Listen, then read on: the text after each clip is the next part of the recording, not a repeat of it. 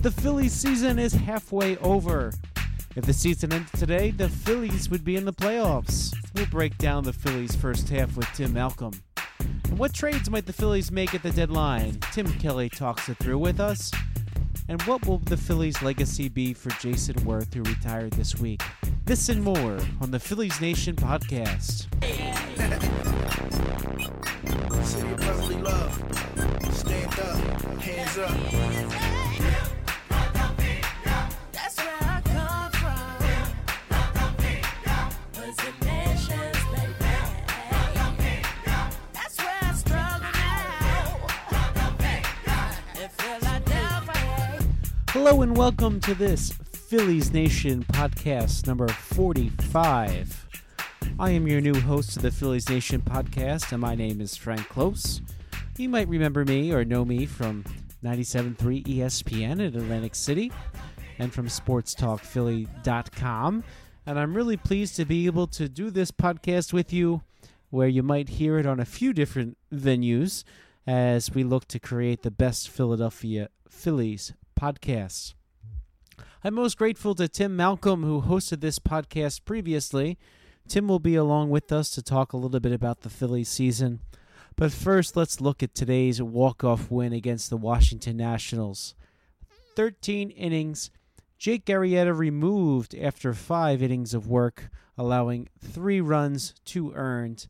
And the bullpen shuts it down against the Washington Nationals for 8 innings of relief.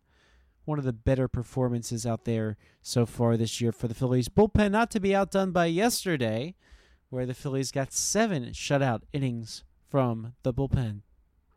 But perhaps most important, the Phillies took 3 games out of 4 against what many thought would be the NL East champions, the Washington Nationals. And with today's win, the Phillies have now completed 82 games this season, which means the season is officially half over, even though the All-Star break has not happened just yet. So to break down the first half of the season, we're very happy to have back new Houstonian Tim Malcolm. What's going on, Tim?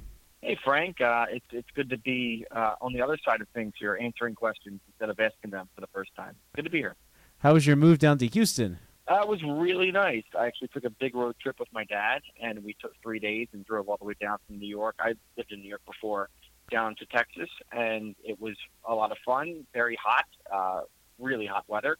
But I got to go to my first Astros game at Minute Maid Park on Tuesday night, which was really fun.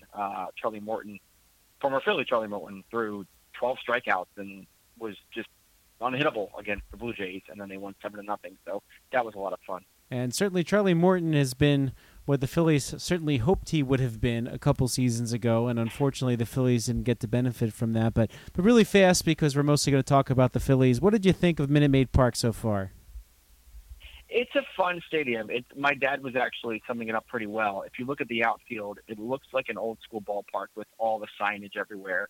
There's an advertisement for everything out there in the outfield, and it's almost you get vertigo watching it. But it's a really cool park. The fans are fun. They're having a good time. The Astros just won the World Series, obviously, so everybody's in good spirits. And the food's good. They have tacos. They have nachos. They have really good beer, Texas beer, which is on the way up. So a lot of good things happening there. It's not the same as Citizens Bank. I still like Citizens Bank a little bit more, but it's a fun park, and I'm glad to call it my home now. And so the Astros are indeed the reigning World Series champions, and you know what? If the Phillies season ended today, they would be in the playoffs. So if you take a look at the playoff picture, the Phillies in the National League East, they're 3 games behind Atlanta out of first place. The Washington Nationals, thanks to this, what do you want to call this little blip? I'm not impressed with them very much, but that's a discussion for another day. But the Washington Nationals are 6 games out of first place. But when you look at the wild card, the Cubs have the first National League wild card, and the Phillies are 2 games behind them, but 1.5 game from anybody else. So the Phillies would be a playoff team right now. So looking back at the first half of the season, what is it that you think is responsible for the Phillies being in the position where they are, that they could be in the playoffs if the season ended today? I think it's really 2 things that have been strong for the Phillies in the first half. One is the starting pitching, which we all thought would be sort of pedestrian at best this year. But Aaron Nola has obviously evolved into a top shelf pitcher. I mean, he's got an ERA of 2.48. His strikeout to walk ratio is still extremely good right now. And every time he goes out there, you can count on him going 6-7 innings and throwing, at most 2 to 3 runs allowed. I mean, he's really, really solid. And then beyond that, though, you have Nick Pivetta, who has been durable. He hasn't been the best pitcher, but he's had moments where he's been really outstanding. His strikeout to walk ratio is excellent, 103 strikeouts to 26 walks. Velasquez has actually been better than we thought he would be. He's gone deeper into games this year, which is really strong. Jake Arrieta has had his struggles with not striking out enough batters and still having some trouble getting out of innings, but he has at least kept the ship afloat for him. Zach Eflin's been fantastic. I mean, what can we say about how he's really stepped up this year and has become a different pitcher, more secondary offerings, been really solid. And the other thing that's really been standing out to me is just how Gabe Kapler has sort of led this team. He talked about early in the year the value at the margins and how this team will try to win games at any cost. They will do the little things that are, possible to try to win those games that teams aren't doing. And I feel like it has started to come out in the Phillies' end. They've been a relatively bad defensive team because they haven't had guys in the right positions and they're younger players. And they also have had a lot of struggling, streaky players offensively. And the bullpen has not been the best. And yet they're winning more games than they've lost, and they're 8 games over 500. So that, to me, says the pitching has been excellent, but also the managing has been pretty solid, and they've kept a really steady sort of, they've been a steady clubhouse. They haven't been too upset at each other. They haven't, ever been too down. They've been really steady. And then beyond that, Gabe has made some really good in-game decisions, as we saw on Sunday in the game against the Nationals.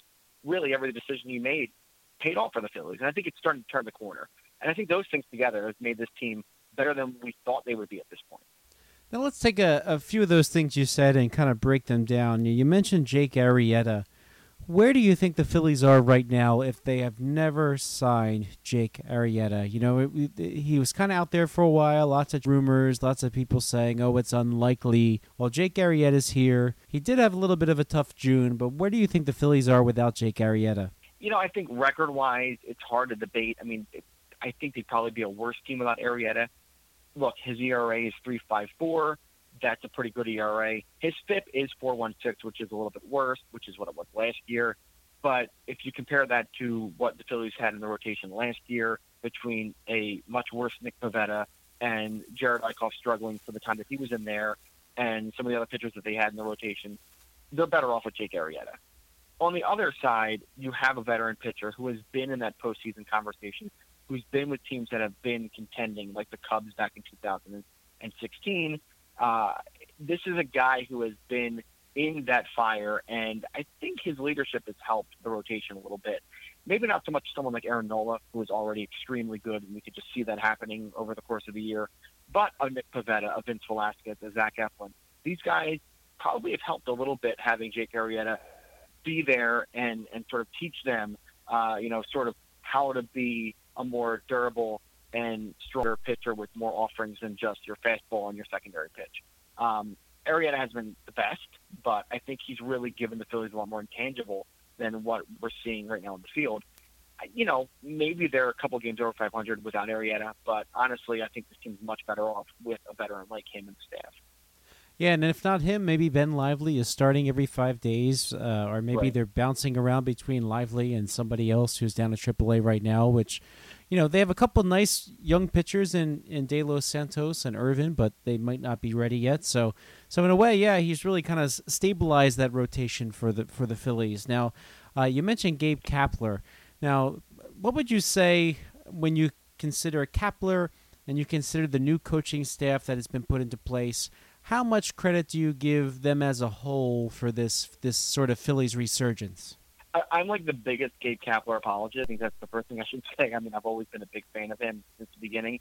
But I look at managers as they can sway your record a little bit in one or the other direction. If you have a 500 team, a manager is really good at getting you another 3 or 4 wins in either direction. So I think Kapler has done the things that are necessary to get this team to be more of a contending team than they are sort of a 500 middling mediocre team. And I'm talking about just putting faith in guys to, put them out there every day. I mean, there might be Pete Buchanan last year might not have ridden Scott Kingery as much as Kapler has this year. Kingery has still struggled this year, but he's getting more and more time out in the infield, and I think that's been helping him a lot. He may have been he might have benched Odubel Herrera a little bit more last year, but Kapler this year has put all this faith in Herrera, and that has helped a big amount. And Herrera's had an exceptional year. And then beyond that, just I think the leadership in the clubhouse has been fantastic. We had the little dust up when we mentioned Arrieta. He talked about, he almost threw his fielders under the bus earlier this year when he had a rough start. But that was really the only dust up that the Phillies have had this year. And I think Kapler's leadership and positivity, his reaction to that Arrieta dust up was fantastic. He even took the blame himself. He's been a really nice steadying force for this team. And a bunch of young guys who are 24, 25, 26 years old, to have a guy like that who's played in the league, who's using these new, ways to look at how to strategize and win games, putting that all together, having him as your leader, I think that's only helped this team. Having him in front has given them probably those couple wins that they've needed to be more surprising than we thought they would be. Now, one thing that you mentioned is the Phillies' defense. Now, this is what the critics will say. They've got a first baseman in left field. They have a second baseman at shortstop. And before he got hurt, they had a shortstop at third base. So what do you think of the Phillies' defense, and really has that really set them back significantly when you consider the first half of the season? It can't help, right? When you have a team that is committing so many errors, 58 errors, they're actually not the worst in the National League, but they're right there. And yeah, it can't help when you have Rhys Hoskins, who really should just be working on his hitting and not have to worry about fielding, but he's out there in that field and he has to, sometimes be ready to run quite a bit to get a bar, stuff like that.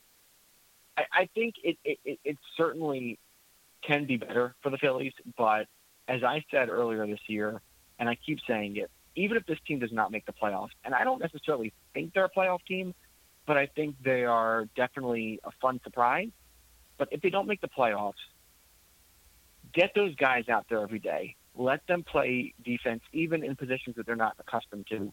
Give them the flexibility necessary, because maybe next year, 2020, when this team really is a contender and you have one or two more free agent signings on board and this team looks like they're ready to really compete with teams like the Cubs and the Dodgers, that's when that's going to come in handy. When Scott Kingery can really play shortstop at a high level or right field at a high level. And Rhys Hoskins is now a pretty good left fielder. I think if you just give these guys more reps in the outfield or wherever they're playing where they're not used to playing, that's only going to help this team. And this is the time to do it, when they're young and working on everything else. Now, you speak of getting those reps. Now, in the bullpen, the Phillies have had a lot of inconsistency. We've seen flashes of brilliance out of the likes of Yaxel Rios and Victor Arano, Edobray Ramos before he got hurt. Certainly, Sir Anthony Dominguez has been a tremendous asset to the Phillies bullpen. But others have struggled, the likes of Hector Neris, who closed out last season with 20 straight saves, and he is now in AAA. So what do you think then in terms of the bullpen? Should those guys be getting their reps in the major leagues, or like Neris, should he be at AAA right now? The thing about Neris is I think people always think he's younger than he is. He's 29 years old. He's basically in the prime of his career, at least when you're looking at ages. I don't think it's necessary for him to get more reps if he's struggling this badly. When a guy's giving up runs every time he goes out there is a time to pull the plug on him and put him in the minors and just get his confidence back to where it should be. But certainly guys like Yaxel Rios and Victor Arano and Sir Anthony, of course, those guys should be out there more often than not and pitching the innings that are necessary. Tommy Hunter, I wish he has been a little bit better this year. I know that the FIP is better than the ERA is, and when you break down a strikeout to walk ratio, it's a lot better, but he has not gotten the results that you want him to get. And you would hope that, Adam Morgan would be a little bit more effective every time he goes out there. So when it comes to the veterans struggling, I think they need to do something about that. And if they're still contending when it comes to 3 weeks from now and they're right there in the mix, maybe you go out and get that reliever or two relievers to shore up the bullpen. But if I'm the Phillies, I keep throwing out there Sir Anthony and Yaxel Rios and Victor Arano and Zach Curtis and Austin Davis and the younger guys who could make a difference for this team, not just this year but down the line. Because even if they don't make the playoffs, these are the guys you want to be able to rely on next year. And you don't want to go out there next year and spend $12 million a year on some, eighth inning reliever like a Darren O'Day who's going to come in and maybe help you out, but maybe not because relievers are fungible. So the more young guys that they can get to get into the good situations and get guys out in eighth and ninth inning situations, that's what they have to do right now. Forget the fact, playoffs or not, get those guys in position. Now, you could argue that the more Austin Davis pitches, and by the way, he had a tremendous outing today, going 1 1/3 innings, striking out 3 against those tough Washington Nationals lefties. But you could make the argument that the more that the Davises and the Leiter Juniors and even the Aranos, who've had a lot of success, the more that they face major league hitters, that could knock the Phillies out of the playoffs. Is it still worth letting them pitch regularly if it means they don't make the playoffs this year? Well, yes, but, Tommy Hunter could knock them out of the playoffs too, right? Tommy Hunter has made this team, put this team in a precarious situation with the way he's pitched in the late innings as a secondary. So, relievers are relievers. And every year, you could see a guy put up a 1.79 ERA, the next year puts up a 5.3 ERA. It just, you won with what you have. That's good. And if these guys are pitching well, let them go. And if not, then you make the adjustments. But as long as this team is young and in that situation where they can win some games and get some confidence, I'd let these guys pitch.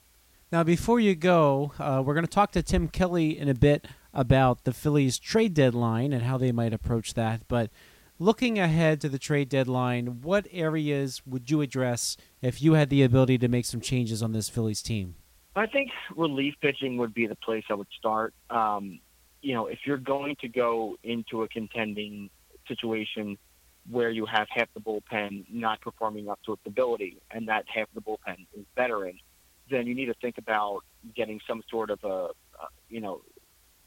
tap someone to come in and be that seventh or eighth inning guy. I would still ride with some of the young guys, but, if it's this strong, go with someone. Trade for someone who's going to get you those innings. Otherwise, they could use a starting pitcher, but I don't necessarily think that it's that important. Velasquez has been fine. Pavetta has been fine. Nola's been fantastic. And Arrieta's been fine. And that's what's been great. So I don't know if you need that sixth guy right now. It could help when you get down to it, but I don't think they're in a position where another starting pitcher is going to, lift them from potential contender to a World Series contender. I think that's too big of a jump. And then offensively, I think you just ride with what you got. It hasn't been a great year for some of these outfielders. Aaron Altherr had a really tough year. Nick Williams has been up and down. It'd be nice to get a cornerback, but I don't think this is the time you address that position. And then, people are talking about Mike Moustakas. People are talking about, Manny Machado, obviously. That you guys will talk about that later, I'm sure. I don't know if that's necessary at this point. I think Machado is someone that you talk about next season. Franco has held up his end to a decent degree. He might not be the answer long term, as we've been seeing this year, but he's at least doing a yeoman's job this year, and Moustakas isn't much of an upgrade from him. So I would probably stick with the offense you have, maybe upgrade on the bullpen a little bit. Think about the starting rotation, but unless something is just incredible, and you can't deny it, then I don't think you make that move. Tim Malcolm, everybody. Now, Tim is no longer the host of this, and he is now in Houston, Texas, where, by the way, how hot is it there today? Because it's pretty damn hot in Philadelphia. I'll tell you, it's about the same temperature as it is in Philadelphia. Today it did reach about 103 here in Houston, but the difference is it will continue to be 103 probably until November. So there's no relief here. Well, have a nice cold car back on my behalf, and listen, Tim. We hope you won't be a stranger, even though you're far away. Thanks to internet technology, I'm sure you can keep up the Phillies almost as much as you did before. Although you'll have the benefit of no blackouts down there, right? That's right. I will get to watch every Phillies Mets game from now on. Tim, thanks so much for joining us, and I'm sure we're going to get to do it again. And when we come back, we'll check in with Tim Kelly and talk Phillies Hot Stove on this Phillies Nation podcast.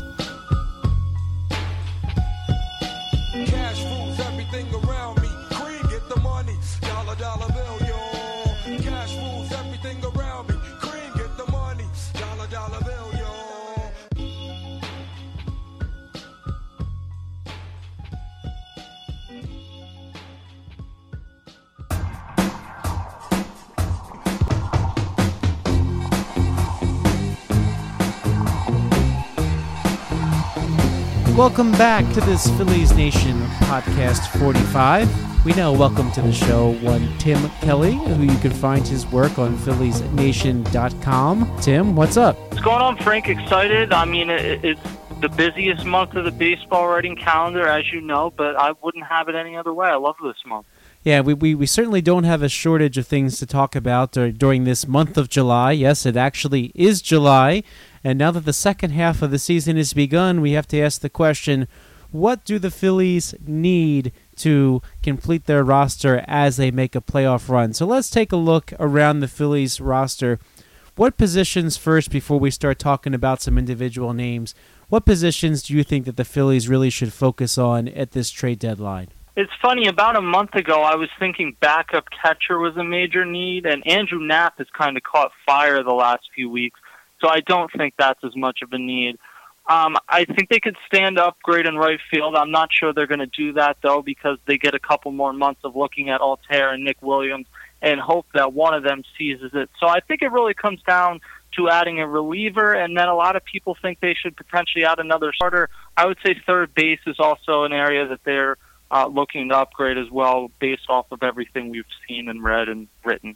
So let's start with the left side of the infield, because there's a guy out there. He's played third base in the past. This year he has been playing shortstop. Maybe you've heard of him. His name is Manny Machado. Going to be a free agent at the end of the season.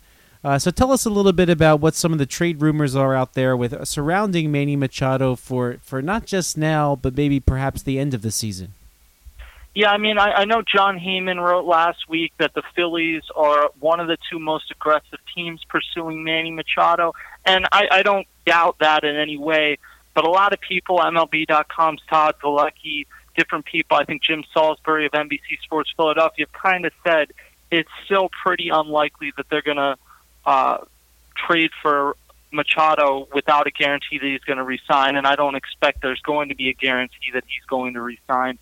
So I think in all likelihood what we're looking at is Manny Machado either gets traded or is held onto by the Orioles, and I think that that's still a distinct possibility, realizing how dysfunctional that organization is and how many cooks in the kitchen there are, so to speak.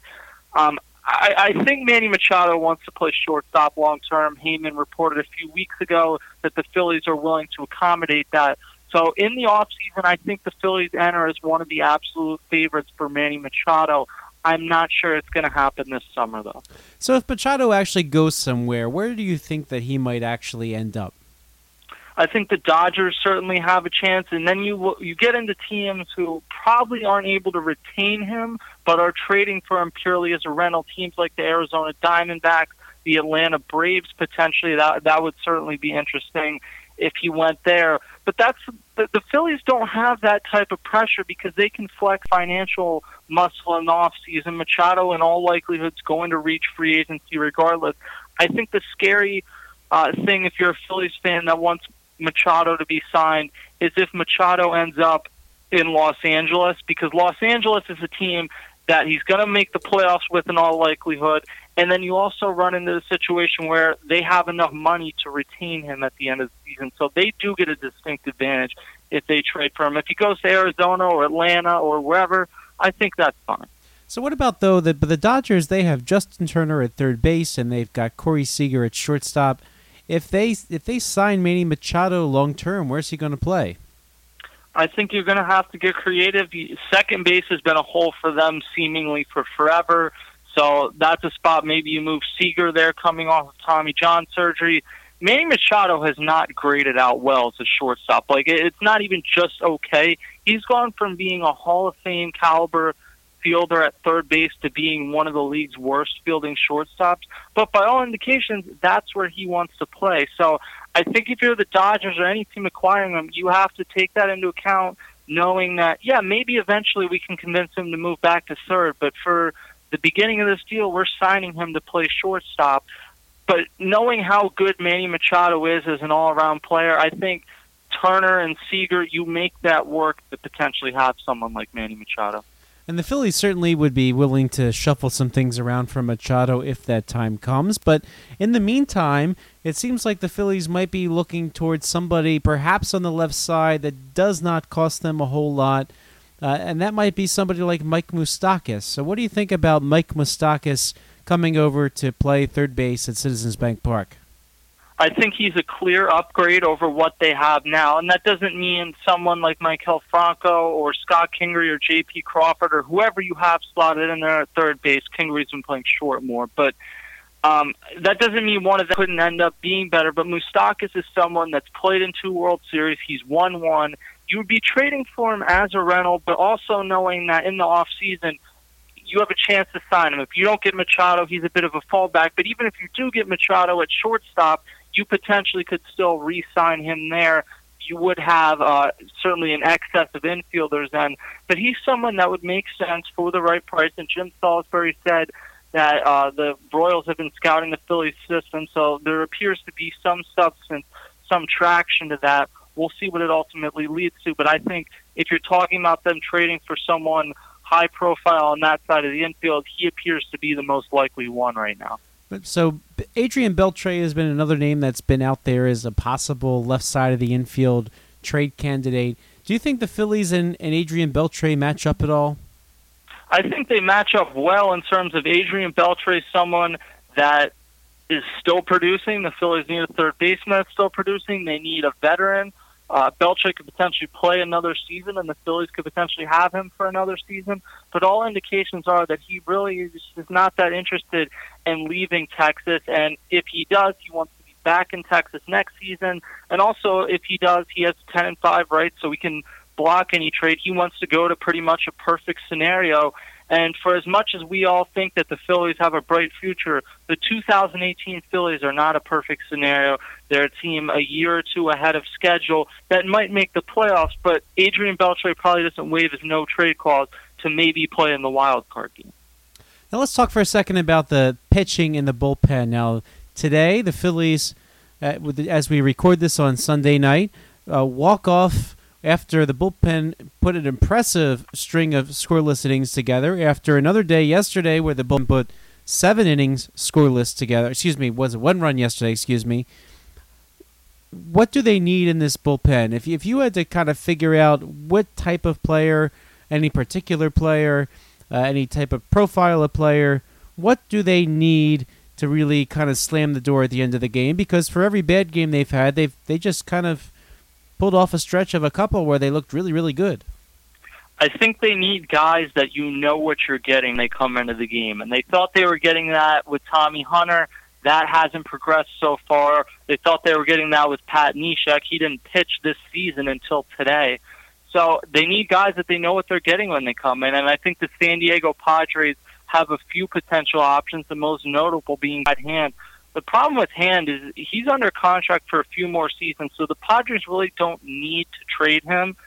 And they're going to ask for a bounty for him. And Brad Hand is a very good pitcher. He is not a Aroldis Chapman. He's not one of these guys that you trade a ton for. And you're also not a team like when the Cubs traded for Aroldis Chapman, they gave up probably way too much, but they did it in a year where they won the World Series, so it was worth it. The Phillies, if we're being realistic, are probably not going to win the World Series in 2018. So it makes you question if right now is the right time to make a move for one of these elite relievers. You have the prospects to go do it, but it's 2018 this season. And, I mean, beyond Brad Hand, they have Craig Stammen, they have Kirby Yates. Those are two guys that are under control for another season. They've been very good. I guess the problem you run into, even with those two, is what are they next year? Because a year ago, you could have talked about trading for Tommy Hunter and said, you're getting a very good pitcher, and this year he's regressed. So that's why relievers like Chapman, like Andrew Miller, they're so valuable, because there's not that many relievers. That Kenley Jansen is another one that are consistently great. And when you have one, they're worth a ton. And the Phillies have Sir Anthony Dominguez right now, but he's probably best used in other innings, and they need that guy for the 9th inning right now.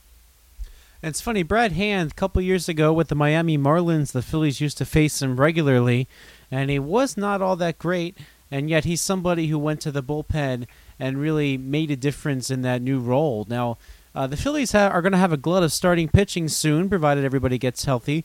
Do they have anybody internally that might be able to fill a bullpen role? I think there's a point this season where, because of innings, Vince Velasquez really didn't pitch enough last year.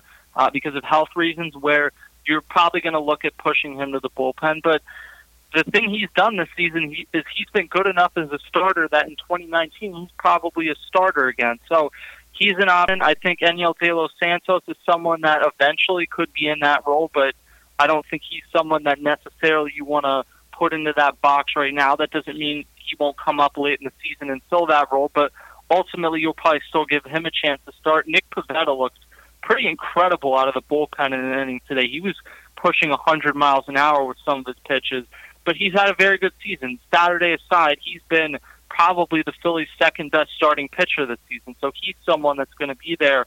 Ultimately, starting pitchers remain the most valuable commodity that you can have. The Phillies are going to have a glut of pitchers, and maybe that means some of the guys end up in the bullpen, but maybe it also means you package some of that pitching eventually to go get some relievers. Now, in terms of starters, since we've talked frequently about how the Phillies need a left-handed starter to go with their complement of right-handed starters, they haven't really had a left-hand starter in the rotation on a regular basis since Brett Oberholzer or when Adam Morgan used to start. So might the Phillies make a deal for a left-handed pitcher, perhaps namely somebody named Cole Hamels? Yeah, I think the Cole Hamels thing is pretty unlikely. Sure, Cole Hamels is a 3.61 ERA right now, but he's 16 starts deep into the season, and he has a 5.23 FIP. That's bad. Like, there's no other way to look at it. I know Phillies fans have a very positive memory of what Cole Hamels did. He's remained present in the community, but it's going to take something to trade for him. Luckily, he doesn't have his no-trade call, or the Phillies aren't one of the teams he can block a trade to, so that part works in their favor.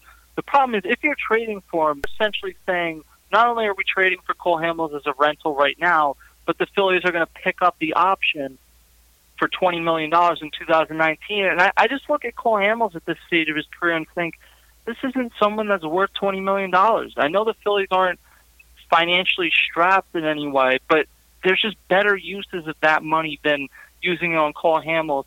As far as a left-handed pitcher, you would prefer, of course, to have a left-handed starter, but I don't think you necessarily need a left-handed starter to be successful. And you certainly don't go out and force having a left-handed starter. I think if you're going to look at a former Philly left-handed starter as a rental, Jay Happ probably makes more sense than Cole Hamels at this stage.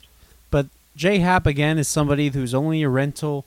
Who knows what happens to him in the offseason, but if you're the Phillies and there's not a lot of starters out there, Jay Happ might be a hot commodity. Do you pay the price for somebody like Jay Happ to be your rental? Yeah, I think in my mind you stand pat with your starting rotation. You hope Jake Arrieta is much better than he was in May. I think Nick Pivetta has had a very good season other than maybe 2 starts. Vince Velasquez has been good. And then you have guys, obviously Aaron Nola has been incredible. You have guys at AAA in Cole Irvin and Enyel De Los Santos who at some point this season are going to make an impact. You have Zach Eflin, who has been pretty much remarkable. He had one of the better months the Phillies pitchers ever had last month. So I think you stand pat. That is not a pressing need, and you're not such a good team that you need to go all in this year. Like, the Phillies window is just opening. So, sure, if you feel comfortable with the price being asked for Hamels or for Happ or whoever it may be, you make the trade. I have a feeling the Phillies might not feel overly comfortable about that, and they'll stand pat or make a lesser transaction. And just to close our trade rumor talk, you mentioned earlier that you thought that the Phillies needed a backup catcher. Andrew Knapp has kind of come into his own as of late. He hit that walk-off home run today, which very interestingly, as we saw in the broadcast, his dad said that he should hit a walk-off since he wasn't going to be in the starting lineup today on this Sunday. But if you look at Andrew Knapp's stats, all right, so the last 7 days he's batting .400. In the last 15 days it's .320. The last 30 days, .297. Are you okay with Andrew Knapp? I think at this stage I probably am okay. I'm not sure that's what I would go into 2019 with, because I think you need a backup with some more stability. So you're not going to go trade for JT Realmuto or anything like that. Jorge Alfaro is going to be the starter in 2019. But Jorge Alfaro has been a bad offensive player. He has a negative offensive WAR. He's striking out almost 40% of the time. When he's good, and I think he has a high ceiling. I'm not sure how much offensive consistency you'll ever get from him, so it would be nice to have a backup with a little bit more stability behind that, when you put him out there, kind of what you're going to get. So I think that's something the Phillies could look at in the offseason. But for the time being, I think Andrew Knapp has earned being the backup probably the rest of the way out. Tim and I will be back right after this to talk about the retirement of a world champion.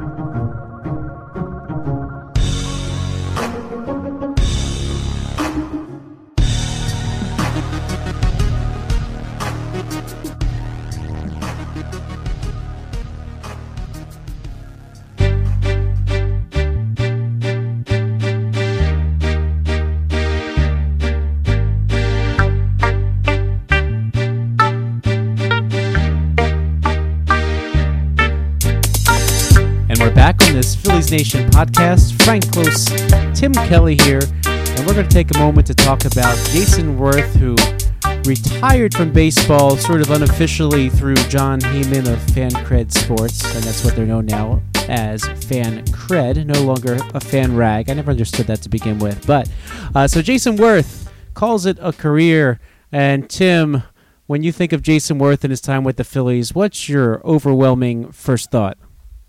I think my overwhelming first thought is Jason Worth was an all-time great postseason hitter. I mean, this is an organization that's employed Mike Schmidt, who, and I did go back and check this, they played about the same amount of playoff games with the Phillies. Jason Worth has way more home runs. And Ryan Howard and Chase Utley and Jimmy Rollins played an entire another season of playoff games with the Phillies, and Jason Worth is still the franchise leader in playoff home runs. So really, when I think of his time in Philadelphia, that's what comes to mind. Pretty fascinating, too. The Hall of Fame general manager, Pat Gillick, originally drafts this guy with the Baltimore Orioles.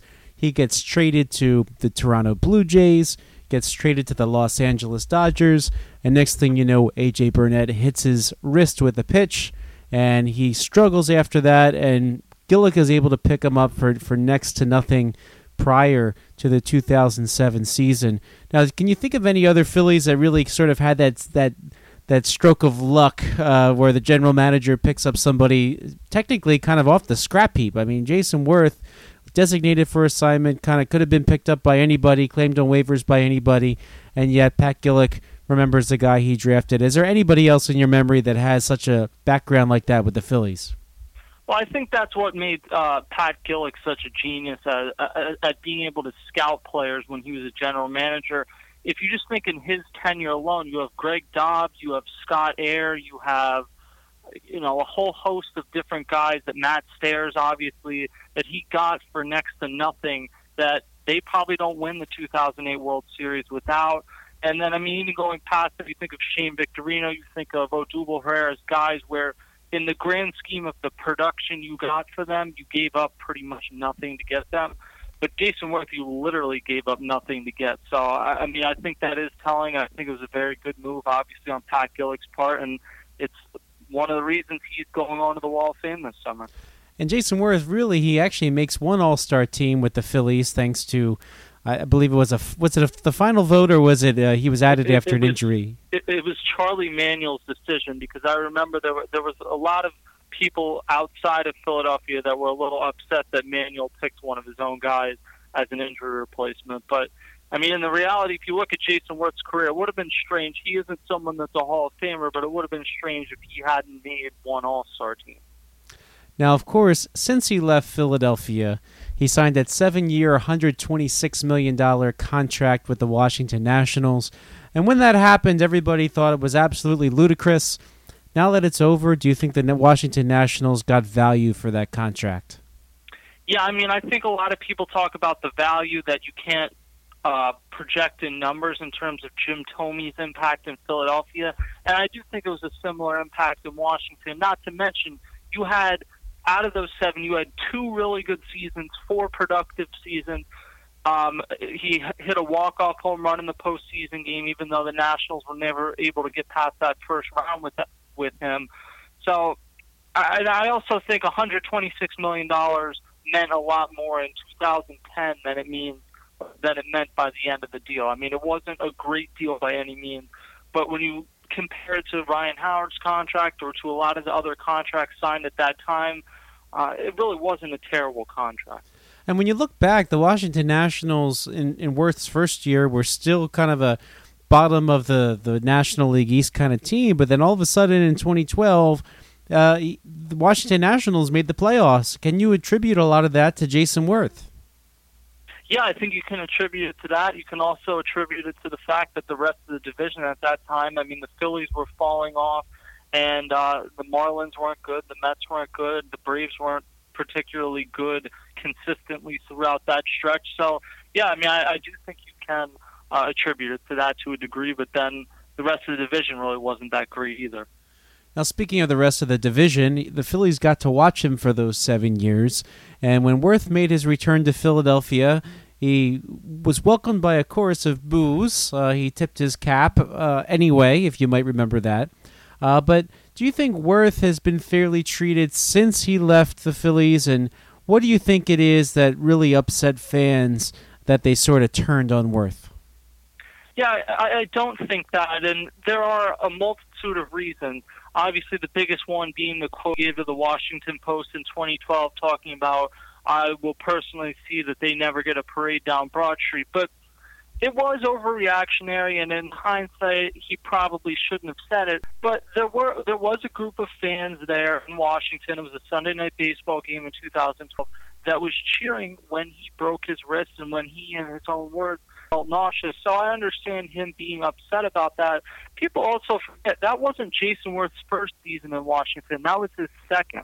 So when he came back in 2011, his first season, he wasn't treated particularly well then, even prior to the quote. So that's what really got me. And also what got me is 2012 was the second year of that contract, and then in year 7, you still had people booing. Like, at a certain point, you kind of move on from that and realize this was someone, and the Phillies have won the World Series twice in, however long the World Series existed, and this is one of the key reasons that they were able to do that. It was one of the reasons they had such a sustained period of success.